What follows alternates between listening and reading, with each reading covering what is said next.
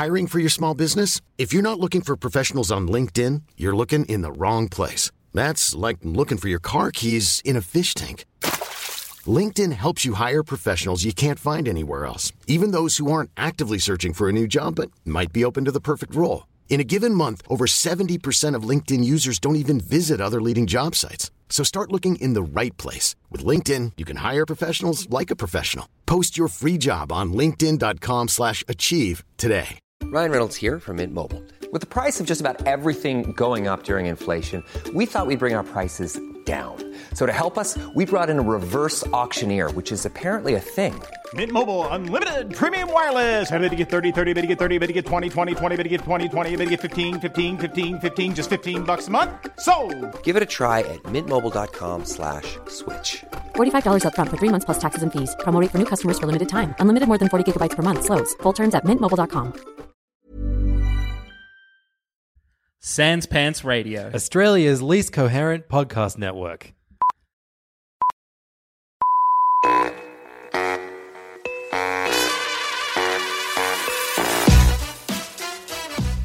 Hey everyone, welcome to Bookish. I'm George DeMorales, and this is a show where we ask you, what's your story and what does it say about you? Today on the show, we have Triple M host Elliot Lovejoy. How you doing, Elliot? mate. I'm really well. How are you? You surviving lockdown? So far, trying to keep it positive. I'm. People can't see this, but I'm actually interviewing Elliot over Zoom, and he can see me in a bathrobe. I'm a bit upset that you're not nude underneath it. I think the shirt's unnecessary, but you know what? It's a good look. Look, I didn't want to add unnecessary sexual tension to the interview too early. Yeah, when my missus listens to this, she's going to ask questions anyway, so it's fine. Yeah, it's like I want you to be focused, on my eyes and stuff. Sorry, but yeah, I'll keep it up there. Apologies. This is going to a very strange place early. Yeah, don't. It's quarantine, mate. We are going crazy, and the perspective of people down here in Melbourne. Yeah, we're 3 weeks in. We're halfway. Yeah, that's what's crazy to me. Like, we've got 3 more weeks. I don't know where we're going to end up. But what happens after the 6 weeks? Sorry, like I don't. Up here we're lucky. We're in a bit of a bubble in far north Queensland where things are okay. After the 6 weeks, is it meant to relax a bit or? Yeah, I think it'll just be this slow step down depending on numbers and stuff. Sort of go down to like stage 3 and then down stage 2 and all that stuff and just slowly open up. But yeah, I think if you can get down to Melbourne sometime this summer, I would probably highly recommend it because I think you're going to find the most like on edge people partying like their life depends on it over this summer. I think Melbourne's going to be very, very crazy. I think everyone's going to be letting loose a lot of steam at the best of times. So yeah, yeah, exactly. Yeah, true that. But yeah, so I guess a little bit about you as well. Do you want to give a bit of background? You're from Triple M. You do the radio up there in Cairns. Do you want to give a bit more background? Been up here a couple of years. Probably been in radio 8 or 9 years now. It's kind of industry like a lot where you can travel around if you want to, which I've had the luxury of doing. And now, last 2 years, my partner and I have been pretty much settled down by the beach and just enjoying the lifestyle and doing the bare minimum at work. So it's been good. Yeah, that's good. So where have you travelled around to? So I sort of started regional Australia, started in Broken Hill, which is literally middle of nowhere. I think it's where they filmed one of the Mad Max films in the desert. I've been to been to Cairns for work once before, but it did a bit of radio stuff over in Canada in Niagara Falls and then out sort of west near Vancouver. And just before this gig, I was doing a gig around the UAE. So we're based in Abu Dhabi and we did an English-speaking breakfast show there for about 18 months. And then, opportunity came up here and I was pretty keen to get home. And, we're settled for the foreseeable. Right. That's actually some good moving around. Yeah, I sort of, especially when I was early 20s, I reckon I really got itchy feet. But my partner's pretty good now with grounding me. Like if the next opportunity comes up with Triple M, sweet. If it's the right one, we'd take it. Like I said, we live by the beach. We're 100 metres from the beach here. And you've got everything we need in Cairns. So, yeah, life's pretty easy going. Is this actually where you're from originally? I don't even know anymore. I feel like a gypsy. I was born in Tamworth. I grew up in the Torres Strait, did a lot of my schooling up on Thursday Island, then did high schooling in Cairns. So my oldies aren't too far from here. They're sort of 45 minutes away, living with the hippies up in the forest. So I see them semi-regularly. So it's as close to home as anywhere. My missus is from the UK. We met in the Middle East. So, yeah, she's sort of adjusting to the climate. Yeah. That's true. So in the UAE, you actually met her. Yeah, so her dad works over there, and it was a weird, very small world. But him and I ended up like living together, and we were roommates. And yeah, she was her dad. Yeah, he's a man. He's a legend. He's such a good guy. Like so I met her. And we got together and it was sweet. And because he was living over there, I didn't know many people, neither did he. So we just went out one day and I think we had a beer. And I was like, oh, he's a tip-top dude. Like, I don't like many people, but he's the kind of guy I'd hang out with. So we started playing golf together 3 times a week, getting on the beers once or twice a week. And then my lease came up because I was living at a hotel. And I was on like a 12-month lease there. And I just wanted to sign short-term somewhere. He's like, oh, let's just move in together.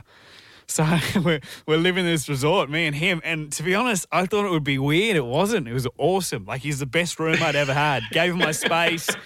When we wanted to hang out, we'd hang out. Like, and obviously I had a missus, but he would bring home insanely hot women. Daughter. He would bring home. Really? Like, he was a single dude, just like good-looking English guy. And there's a lot of women over there that were very interested in him. And every second day, I'm meeting a new lady. It's like, oh, will I be calling you mum-in-law soon? I don't know. So he's a good man. Good man. This is amazing. It's a unique situation. Strange dynamic. The dad roommate. Yeah, dad roommate. He's a party animal. He's almost like he only just missed out on being a groomsman at the wedding.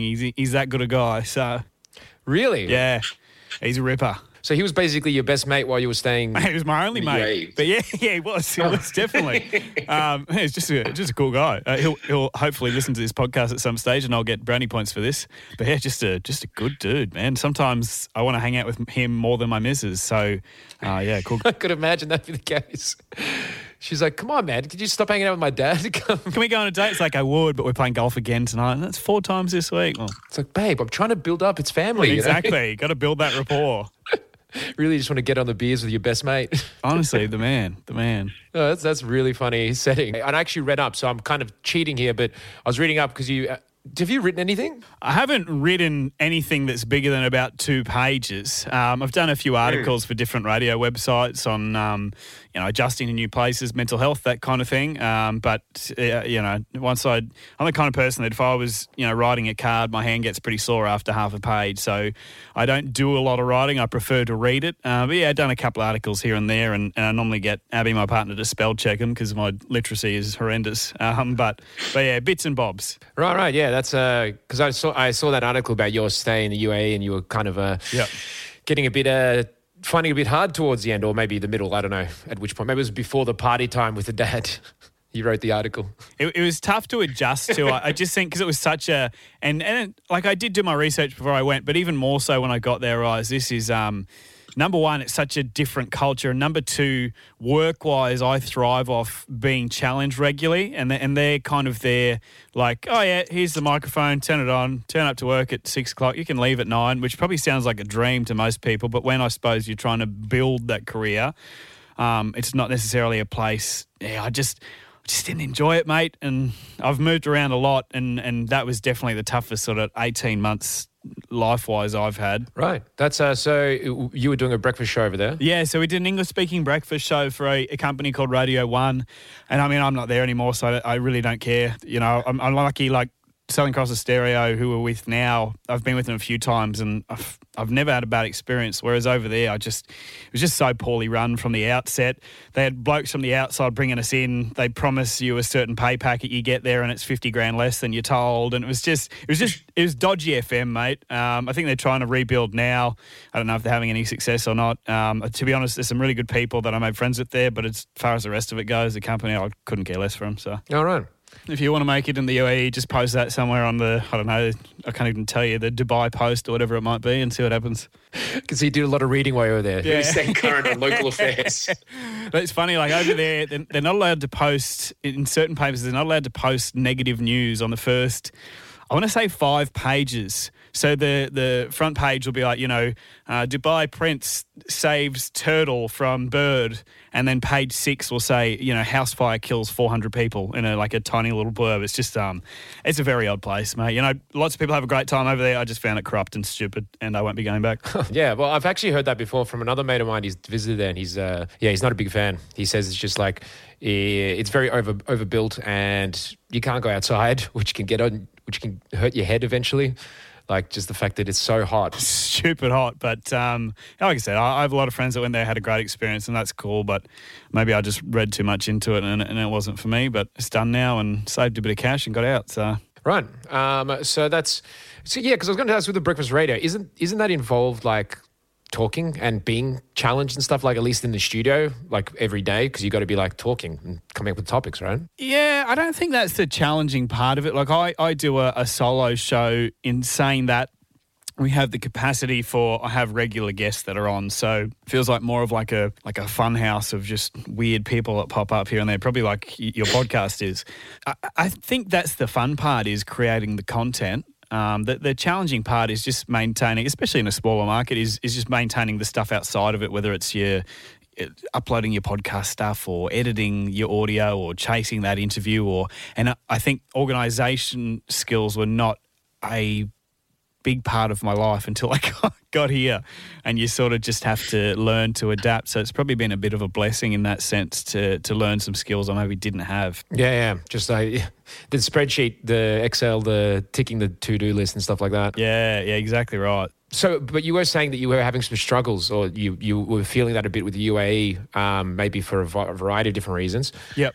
Was it like pretty intense, like, because I saw you were saying how you had to reach out to people to talk to them to kind of... I've been lucky for the most part of my life. I haven't really had too many mental demons, and I think we've all lost a mate to suicide at some stage, so it's a very real thing, and I think we're finally in a place where you would like to think 9 out of 10 blokes our age are willing to speak out if they feel like shit. It was still a hard thing to do.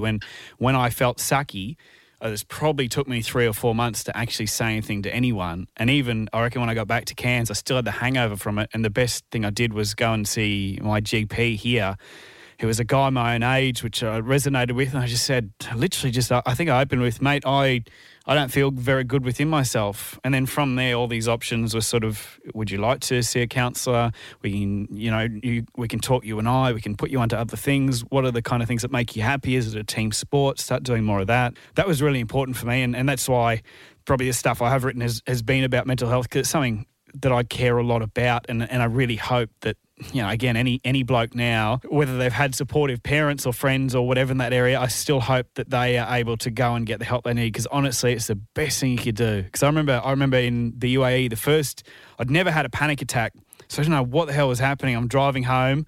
I'm in this old Audi that didn't have air conditioning. It's about 48 degrees, blowing in my face. I just felt my heart was going to pop out of my chest, so I had to pull over on the highway. And I had no idea what had happened till afterwards. I was speaking to my father-in-law. I was like, this is everything that happened. He said, mate, that's a panic attack. I said, what? He said, yeah, that happens. And that was wild. And it was probably the real wake-up for me to, all right, don't suffer in silence, because you don't need to, because people always want to help. So yeah. So actually, like, just so people can know, what with the panic attack, did you actually pass out or anything, or was it just deep breaths or what? I honestly felt like, and for anyone that's had a panic attack, maybe yours is different, it was the same. It was a feeling of, I could feel how rapidly I was breathing, and it felt like my heart was beating so fast it was trying to push out of my chest. And I couldn't even tell you what I was necessarily panicking about. It had been surrounded by feelings of just being down in the dumps, of just sitting myself in my apartment from the time I finished work at Friday till I went back to work because I work a Sunday to Thursday week there, so back to work on a Sunday. Yeah, probably a lot of things just combined into one. And honestly, I felt like, I thought maybe I was having a heart attack until I really had a second to breathe, have a glass of water, have a conversation, and realise what it was. Right. And did you, I guess, because I had a similar sort of experience, actually, only once it's happened to me. It was a few years ago. But one thing I felt afterwards was actually weirdly better, in a way. Like, as in, afterwards, it was almost like I'd squeezed out some stresses, even though it'd come out in a really bad way. Yeah. Like, I don't know, did you feel anything like that, or was it not really the case? I think what more helped it was that was probably the first point of me being like, okay, that can't happen, and you not talk to people about it. I think what really actually made me feel better overall was when I got back to Australia and had the first GP conversation. That felt like almost like you've been holding in a secret that you've been desperate to tell someone for a year, and then you finally let it out. And you just feel, that first conversation was honestly the biggest amount of relief I had. All right. And did you, so you're talking about this mental health stuff, and tell me if I'm going too deep into this or whatever. I guess I'm just interested in it because, yeah, like you said, as a guy, we probably don't have the setup, or at least now it's changing, I think. It's changing, but we still suck. We still suck at it. We're doing our best, but like, I guess what I'm wondering is, considering the upbringing, and I guess I'm probably going to be dealing with some cliches here, so I'm not being insulting or anything, but like probably considering far north Queensland, based from how you guys vote sometimes and stuff, you would think that maybe it's a bit more backwards in a lot of the things of these kind of attitudes. Gotcha, yeah. So they're more like blokes are blokes and all that sort of thing. So the fact that you've had this change, was that a change that happened due to maybe something that happened with a friend or whatever, or was it kind of your parents were kind of always guiding you in that direction? I wouldn't say it was necessarily parents guiding me. In saying that, my parents would have been supportive in anything I ever said or did to them. If I said to them, honestly, I could have come out as gay, I could have said I have a sexual attraction to cars and I like shagging the exhaust pipe, they would have thought, oh, that's weird, but we'll support you regardless. So they're good in that sense. But I think because the mate that took his life, the one that I was closest to, that would have been 2010. So that was 10 years ago. And that did open up mental health for me. But you know what? And I probably can't sing the praises of Triple M enough. We are really big on creating those, we're a male-skewed station and network. We're big on starting those conversations. We team up with Beyond Blue. We do a no talk day. We take all the programs off the air. The idea is we don't talk, so hopefully people in their cars will. And we want them to start that conversation almost like an Are You OK day, just to check in. So I think that's a really cool thing, and I think that does help break down a stigma. And you're right, far north Queensland can be a rough and tough area, and it can be an area of Bruce the truckie is sitting there by himself. Oh, I'm not going to talk to anyone about how I'm feeling, but hopefully Bruce the truckie and so on are starting to learn that. That's what beers are for. Yeah, exactly. No, beer makes it worse. Hopefully starting to learn that it's not a weakness to feel like crap and to seek help, but if anything, I think it's a strong thing to have the balls and say, hey, I'm doing it tough.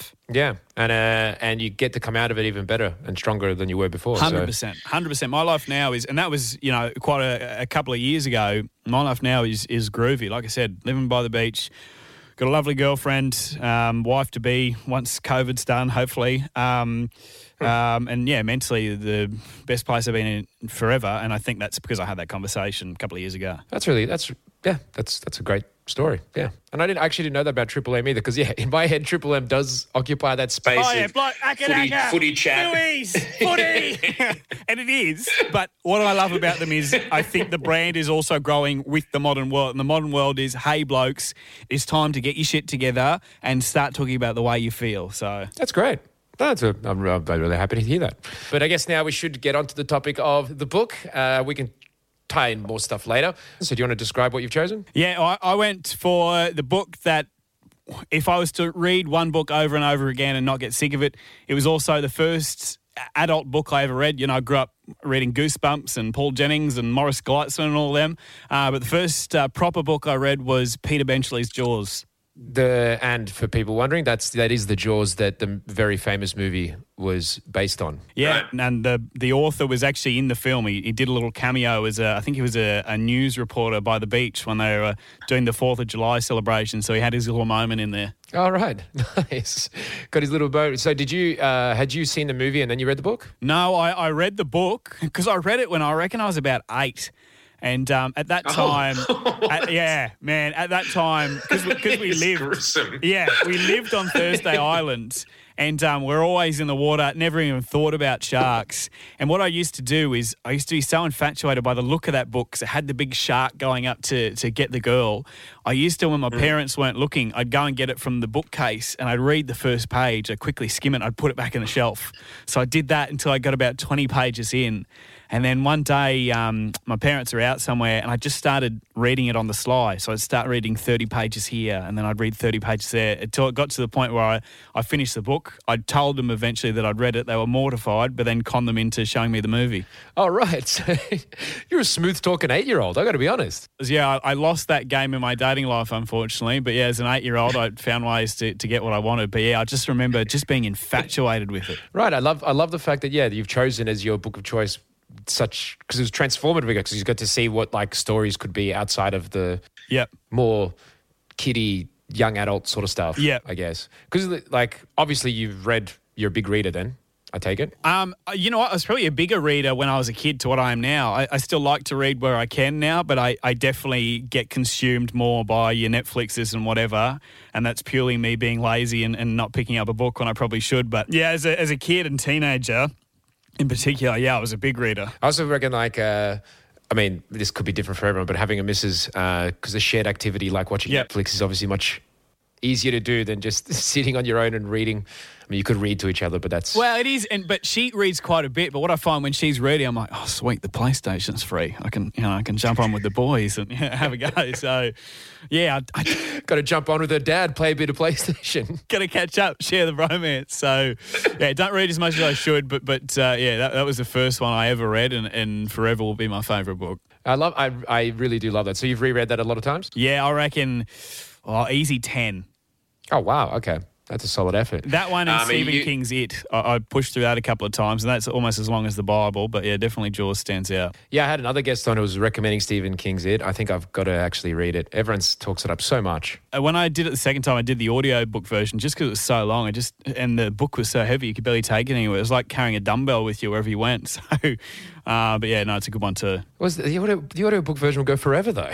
It took me, and I was listening to it every day at the time I was going to the gym, and then I'd sit by the pool. So there was 2 hours of your day gone. I think it took me 5 months to get through it via audiobook. It was wild, man. I forgot what the story's about. Like 3 months in, I was like, I can't remember what happened, but it's way too long. And you need to make sure the narrator doesn't have an awful voice, because if you get sick of him after 2 days, you're in strife for the rest of the book. So.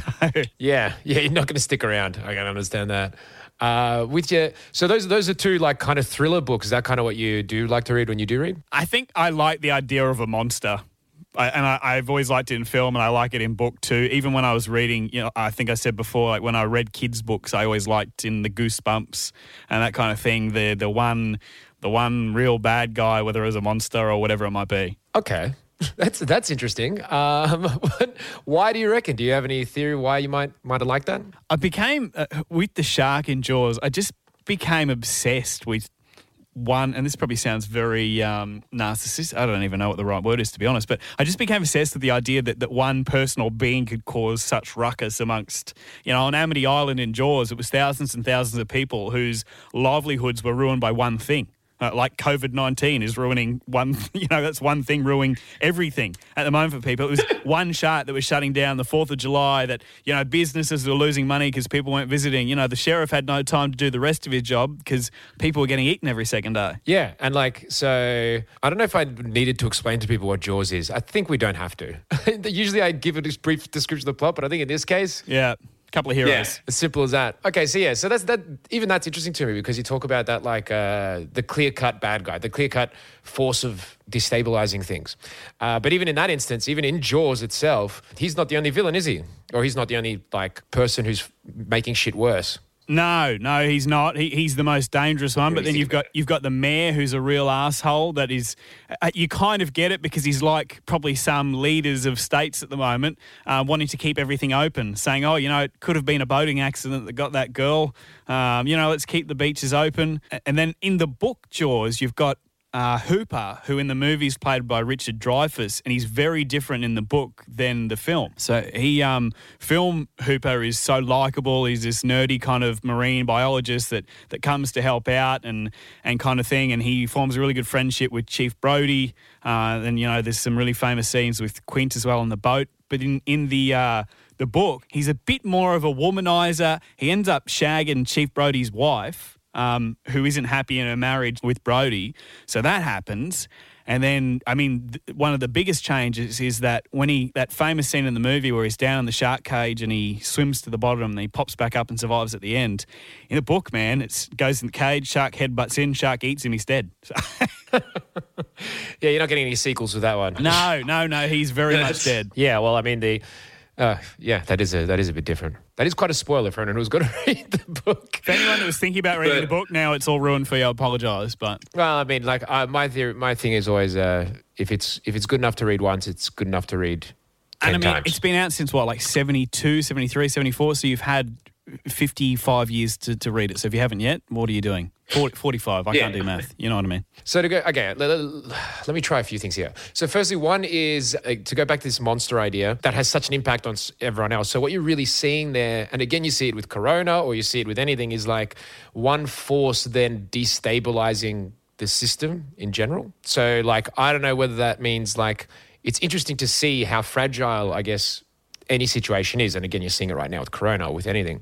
Could any of that have been something which might have interested, like, then, I don't know, do you look at things and think, let's fuck shit up a bit? Do you feel that sometimes, like growing up maybe or whatever? Do you like, this is too comfortable? A bit of anarchy. Yeah. Is that a part of you? You know what? It's probably ties into me as a young person having itchy feet. When life was fine, wherever I was, but all right, I need a change. I need to be this person to mix things up. Let's quit this job and go somewhere else. And even to a point where, even your telly shows and your movies, I'm always enthralled by whether it's a Criminal Minds or it's a crime thriller, one bad guy that you probably said it really well, destabilizes everything else and everyone around them. Yeah. I'm Sandra, and I'm just the professional your small business was looking for. But you didn't hire me because you didn't use LinkedIn Jobs. LinkedIn has professionals you can't find anywhere else, including those who aren't actively looking for a new job, but might be open to the perfect role, like me. In a given month, over 70% of LinkedIn users don't visit other leading job sites. So if you're not looking on LinkedIn, you'll miss out on great candidates like Sandra. Start hiring professionals like a professional. Post your free job on linkedin.com/achieve today. We're just guessing here, so, we're throwing stuff out there. Go for it. Yeah, like, I don't know, do you see that reflection in, I don't know, from even a political point of view? You're kind of like, I want to have more, I don't want to have people telling me what to do. You don't like being told what to do? Anything like that? No, to be honest, I'm very politically passive. In terms of the radio show we do, occasionally I think you like being the bad guy and being able to stir the pot, but I wouldn't say it's a what you try and do every time you turn the microphone on. But yeah, I don't think it's come through in any political views. Like I said, to be honest, I don't follow politics as probably closely as I should with my job, but I don't think that's something that's carried over. No, fair enough.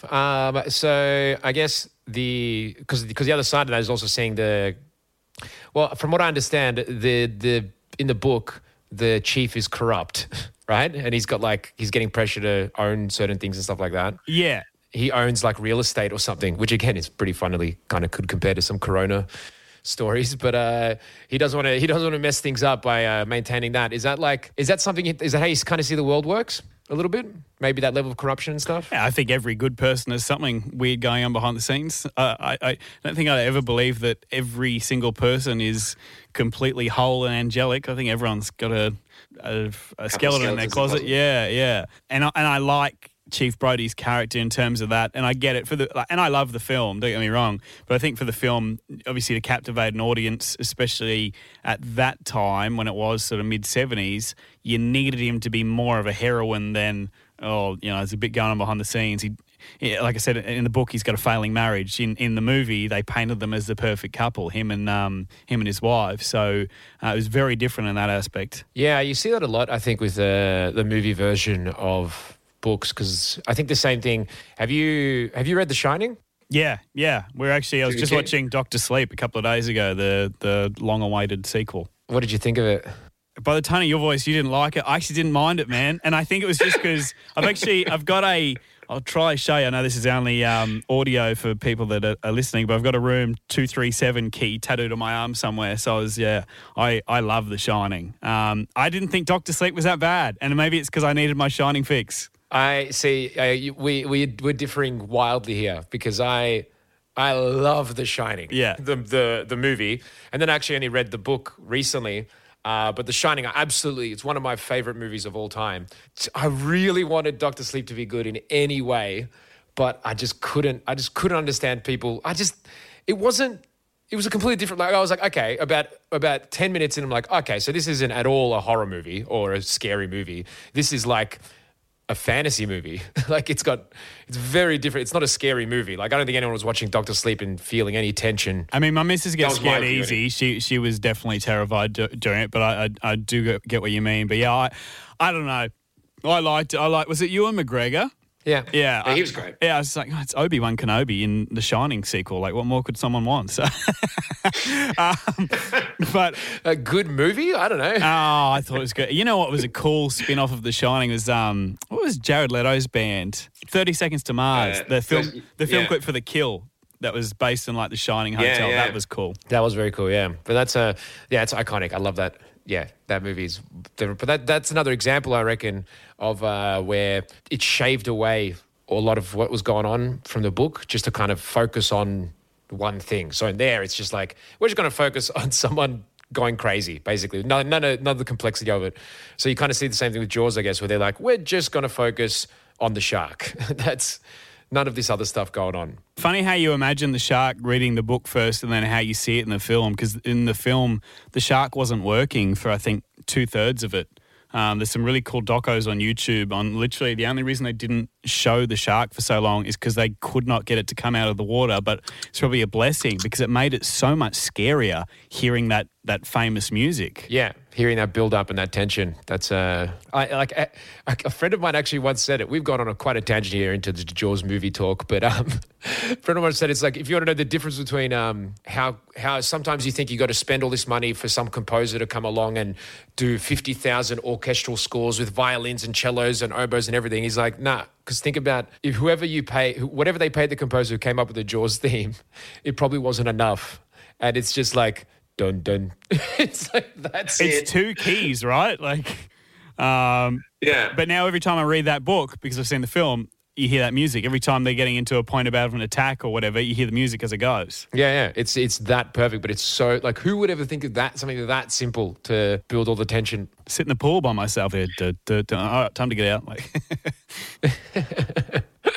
True that. Well, actually, yeah, so you do, so you're living by the beach now. Have you always been kind of a beach person? I've always been comforted by being close to water. I think to be honest, when I read Jaws, it really scared me out of the water for a period of time. Like, I joke about the pool thing, but as a kid and even young teenager, if I was to swim in a pool by myself, I would have to have goggles on and I would have to sit with my back to the shallow end of the pool and constantly keep going down in the water to make sure that there wasn't a giant great white coming out of the filter box, which is insane. But it was honestly, that's how much that book, A, I was infatuated with, but B, just scared the life out of me. That's adorable. Like that, I can say that now. The funny thing is, like, that respect for the ocean, I think, is probably healthier here in Australia than most places because it is a concern a little bit, but not in a pool. No, and I think growing up where we did in the Torres Strait is that, Torres Strait Islanders are just, to be honest, they're not scared of much in the water. So they'll just jump in and spear what they want without any sort of fishing equipment on them. And I used to be the kid that would, we'd put up a boat outside of Friday Island or wherever it might be, and I'd get the snorkel on. I'm like 7, I'm swimming around by myself. My parents had no concerns because I was a strong swimmer. And then read Jaws, like, oh, we're going out, snorkeling Saturday. Like, I'll sit in the boat. I'll watch. I'll keep eyes on people. I just, I don't know how long it was for, but I think I got in the water from time to time, but it definitely rapidly declined in the amount that I went in, and I definitely never went in the water without having like that eerie, prickly sensation on the back of my neck that something was near. Yeah, I'm not sure if you like this book or you're just scarred by this book. I don't know either, man. Honestly, it's like a toxic girlfriend or boyfriend that you're not sure if you love them or that you need to be separated from them, but the book stayed with me for life. Yeah, that's funny. With Torres Strait Island, I thought, is there crocs there? There are crocs, yeah. Crocs, sharks. There's no great whites. I don't think there's many in the Great Barrier Reef at all. Don't quote me, but I think they're all about cold climate. So the idea of a Jaws shark being there was, never going to happen. But you get your big tiger sharks and that kind of thing. But yeah, it's definitely, they can still take a bite out of you. Look, they've been responsible for a few deaths. But yeah, it's definitely croc country, as is here. Cairns is the same. So yeah, so I thought because I've heard other people talk about it, and they're like, yeah, there's a lot. Like, as in, you do have to be a bit scared going in the water. It's more like less at the beaches, and they do pop up at the beaches, but it's more like in Cairns, you wouldn't swim in a saltwater creek because I think the difference between a croc and a shark is a shark's probably going to leave you alone, whereas a croc is super territorial and will probably have a go at you. So if you want to come up and visit, this is a good advertisement for Cairns. Just stick to the freshwater, and you're saying it's fine. Yeah, if COVID doesn't get you in Melbourne, once this is all done, come up and a croc will. So this is like the thing I'm loving about this most right now. This is the most Aussie situation I could imagine. It's like, the crocs are fine and these sharks, that's fine. But then I read a book about a great white and now I'm scared. It's like, exactly. Should have been scared way earlier. I probably should have, but I didn't even really think about them until I read the first probably 5 pages of that book. Yeah, and then it hooked you. So, so with that, your parents had that lying around. So were your parents readers? Yeah, my parents are still really big readers, and I think they like the crime kind of stuff. I know they're big on John Grisham. They read a lot of his stuff. They're always big on Stephen King too. James Patterson, who does a lot of the crime thriller kind of thing too. So I think it pointed me in that direction as a kid too. I read a lot of Stephen King stuff and would always try and follow up by watching the films after, whether it was, Pet Sematary, that kind of thing. But yeah, still, if I had to pick one of them as a favourite, Jaws is just far above. Yeah, that's it. I find that interesting because I'm like, this is way too big a conversation for anyone to have the topic, but it's like, do you reckon your parents just kind of, that's their taste of thriller, and then because of that, you like that sort of stuff too? Or is it just because you got guided that way by your parents? It's nature versus nurture stuff, and I always find that interesting because you kind of answer it. I think, growing up where we grew up, where you didn't have bookstores and whatever, everything we got there was done on like the Sea Swift boats from Cairns and whatever. Whatever was in the bookshelf, I sort of was half interested in, and it was all that kind of Stephen King, your Jaws, your John Grishams, that kind of stuff. So I think I got into it early and then just sort of fell in love with that kind of genre. Yeah, and I love a good Grisham. I'm a big fan. And also, do you know Robert Ludlum? I do. I haven't read any of his stuff, but I know that I think I got a couple of theirs in their bookshelf now. He's spot on. I highly recommend that too. Just to continue this theme of Australiana, I guess. So could you actually talk about that upbringing? So you're saying that people would bring boats over. That's how you would get books into where you were living. Were you like... Was there no shops around or not many shops, or how did that work? So Torres Strait Islands are in between Papua New Guinea and, the tip of Australia, like your Cape York, Bamaga kind of area. So we had one shop, like our version of Coles was called Ibis, and then there was maybe like one fast food store which was called, I think, King Rooster. Besides that, there was maybe one little gift store, but there wasn't a bookshop. There wasn't these are remote islands that... my stepdad was a copper up there, so that's when we moved up. These are remote islands of, I couldn't even tell you the population of Thursday Island now, but at my school I think there was 100 kids. So it was a very small place that was built on, fishing and footy pretty much. So, so they still had footy and stuff there? Yeah, rugby league's huge, and they would do the Battle of the Islands, so you'd have Prince of Wales, Horn Island come over, Friday, Bardu, Boigu. It was an awesome place to grow up, man. I don't think I wore shoes till I left that place. It was just such a relaxed, chilled out lifestyle. No way. So like what age did you leave? Left, I think, when I would have been 12. But we went back and forth quite a bit because we had friends and family still up there.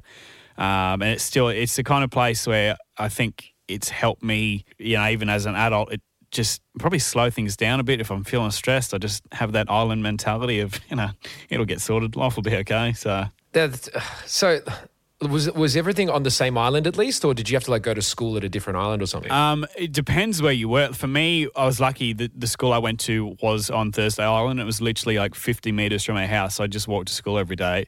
But you'd have kids every day come over on the boat from Prince of Wales to Thursday Island. You have kids come from Horn Island to Thursday Island. The airport was on Horn Island, so you get a ferry from Thursday to Horn, and then you'd fly out to Cairns or wherever it might be on this tiny little plane that felt every bump.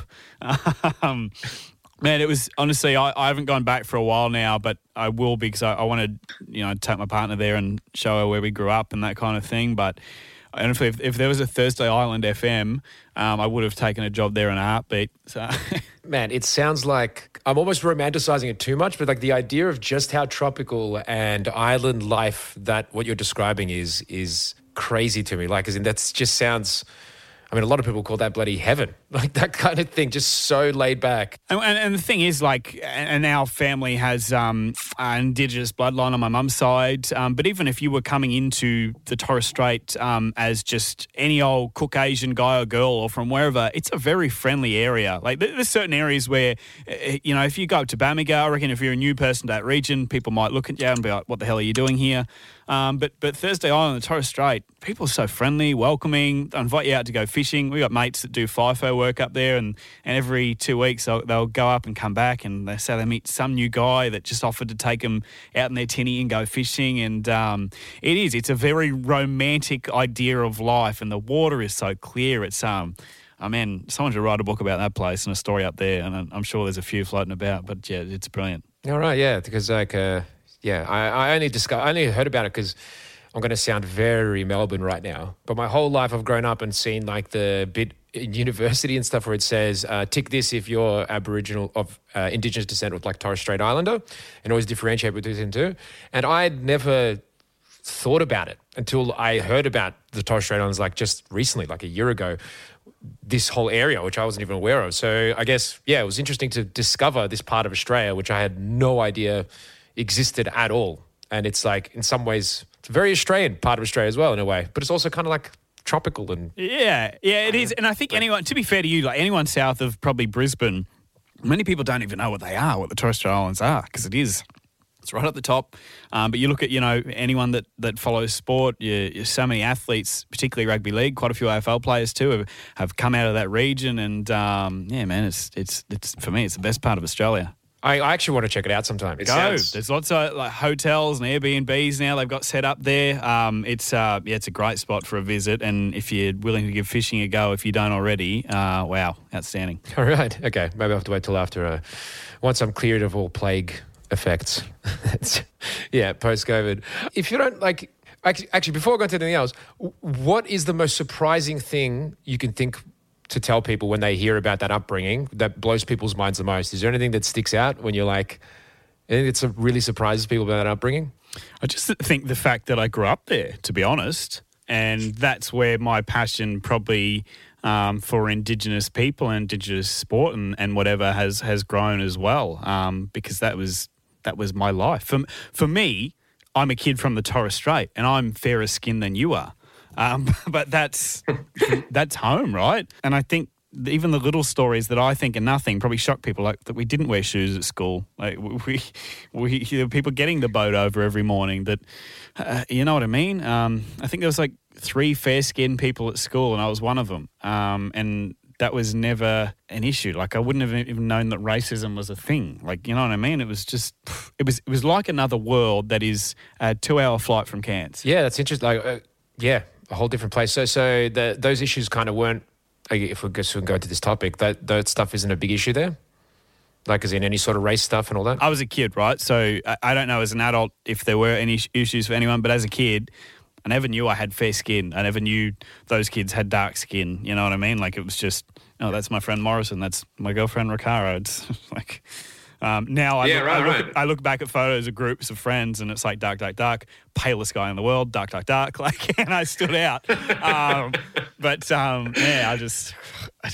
wouldn't have even know what skin colours necessarily were back then. It was it was a cool place to grow up.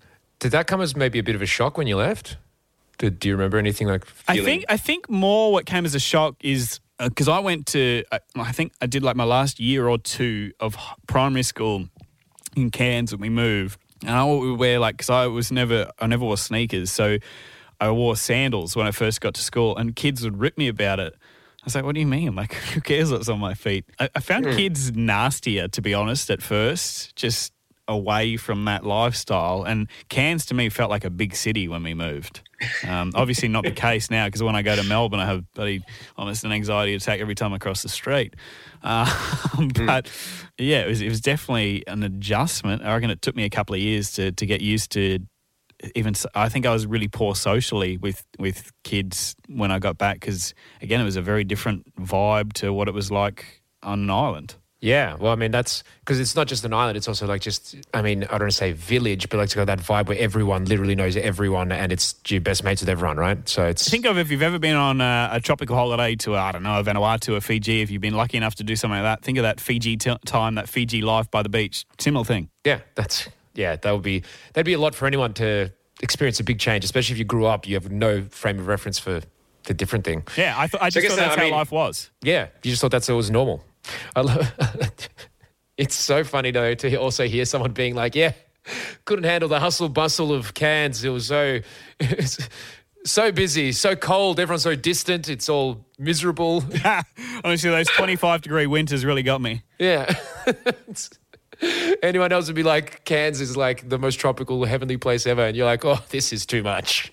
The big smoke. I think like Cairns to Melbourne is what TI is to Cairns. So yeah, that's amazing. I guess, I mean, that probably to spitball is probably something that got you in early to the understanding of, I guess, the risks of mental health from that, like being displaced like that to a new place. That's going to make you more aware of the risks of that, I guess, in a way, maybe open you up to it a little bit. Subconsciously, I think. But I did think it took more people outside of my own bubble being affected by it to realise, oh, this is a thing and this is, something you need to look after. Right. Okay. With the book, it seems to be very much like, okay, you got the three main characters. It seems like you got the three main characters. You got Brody and Hooper and Quint, right? Quint's like the classic man's man sort of dude, just like ready to do everything to win the day. Just a bit of a lad. Well, they call it BDE, the big dick energy. That's what it was all about, yeah.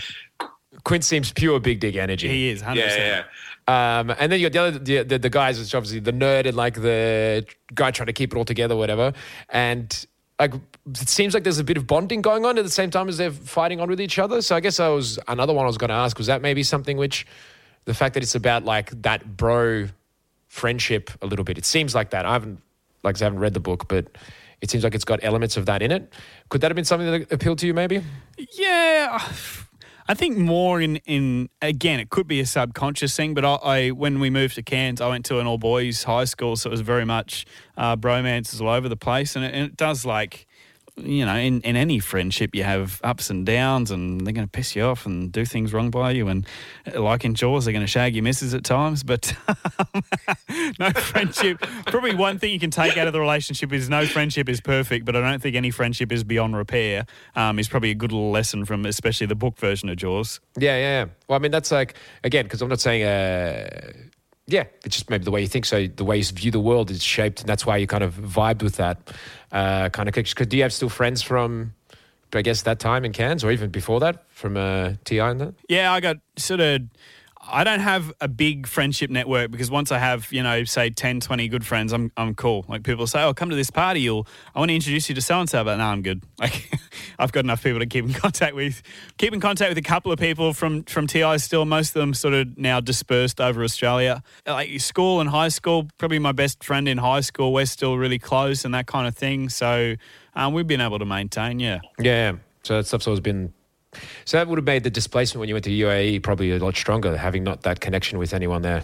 Yeah, and what I found I would do was I'd just withdraw if I felt like crap at the time before I, grew up here and talked to someone.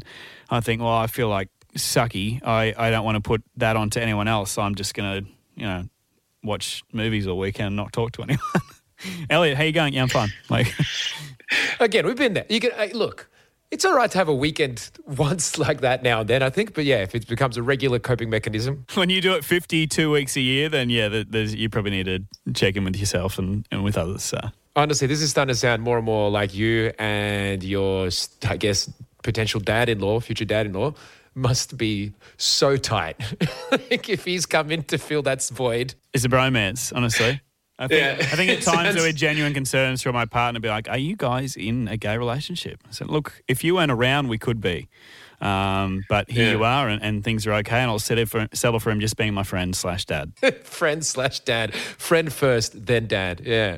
He's the Quint to your Brody. He's the guy you get like hammered with, have a horrible night together, and then the next morning you ask him for fatherly advice. So...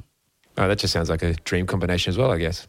All right, well, I guess I should tie it off there. We've had thank you so much for being on. I always ask this with every interview. Do you feel like you've learnt any new connections with the book thanks to this conversation, maybe? Yeah, I think I might be a bit more of a sadist than I thought I was after my love for the shark. But even actually towards the end there when we talk about the friendship stuff and whatever, probably something I didn't even realise. So, yeah, probably... conversations I had today that I hadn't had with anyone, and this is the first time we're meeting. So, George, we're now best friends, and I'll kick my dad out. He's out. Yeah, see you later, dude. I don't know if I can replace that. Yeah, friend/dad. But yeah, thanks so much for being on. Thanks, George. Cheers.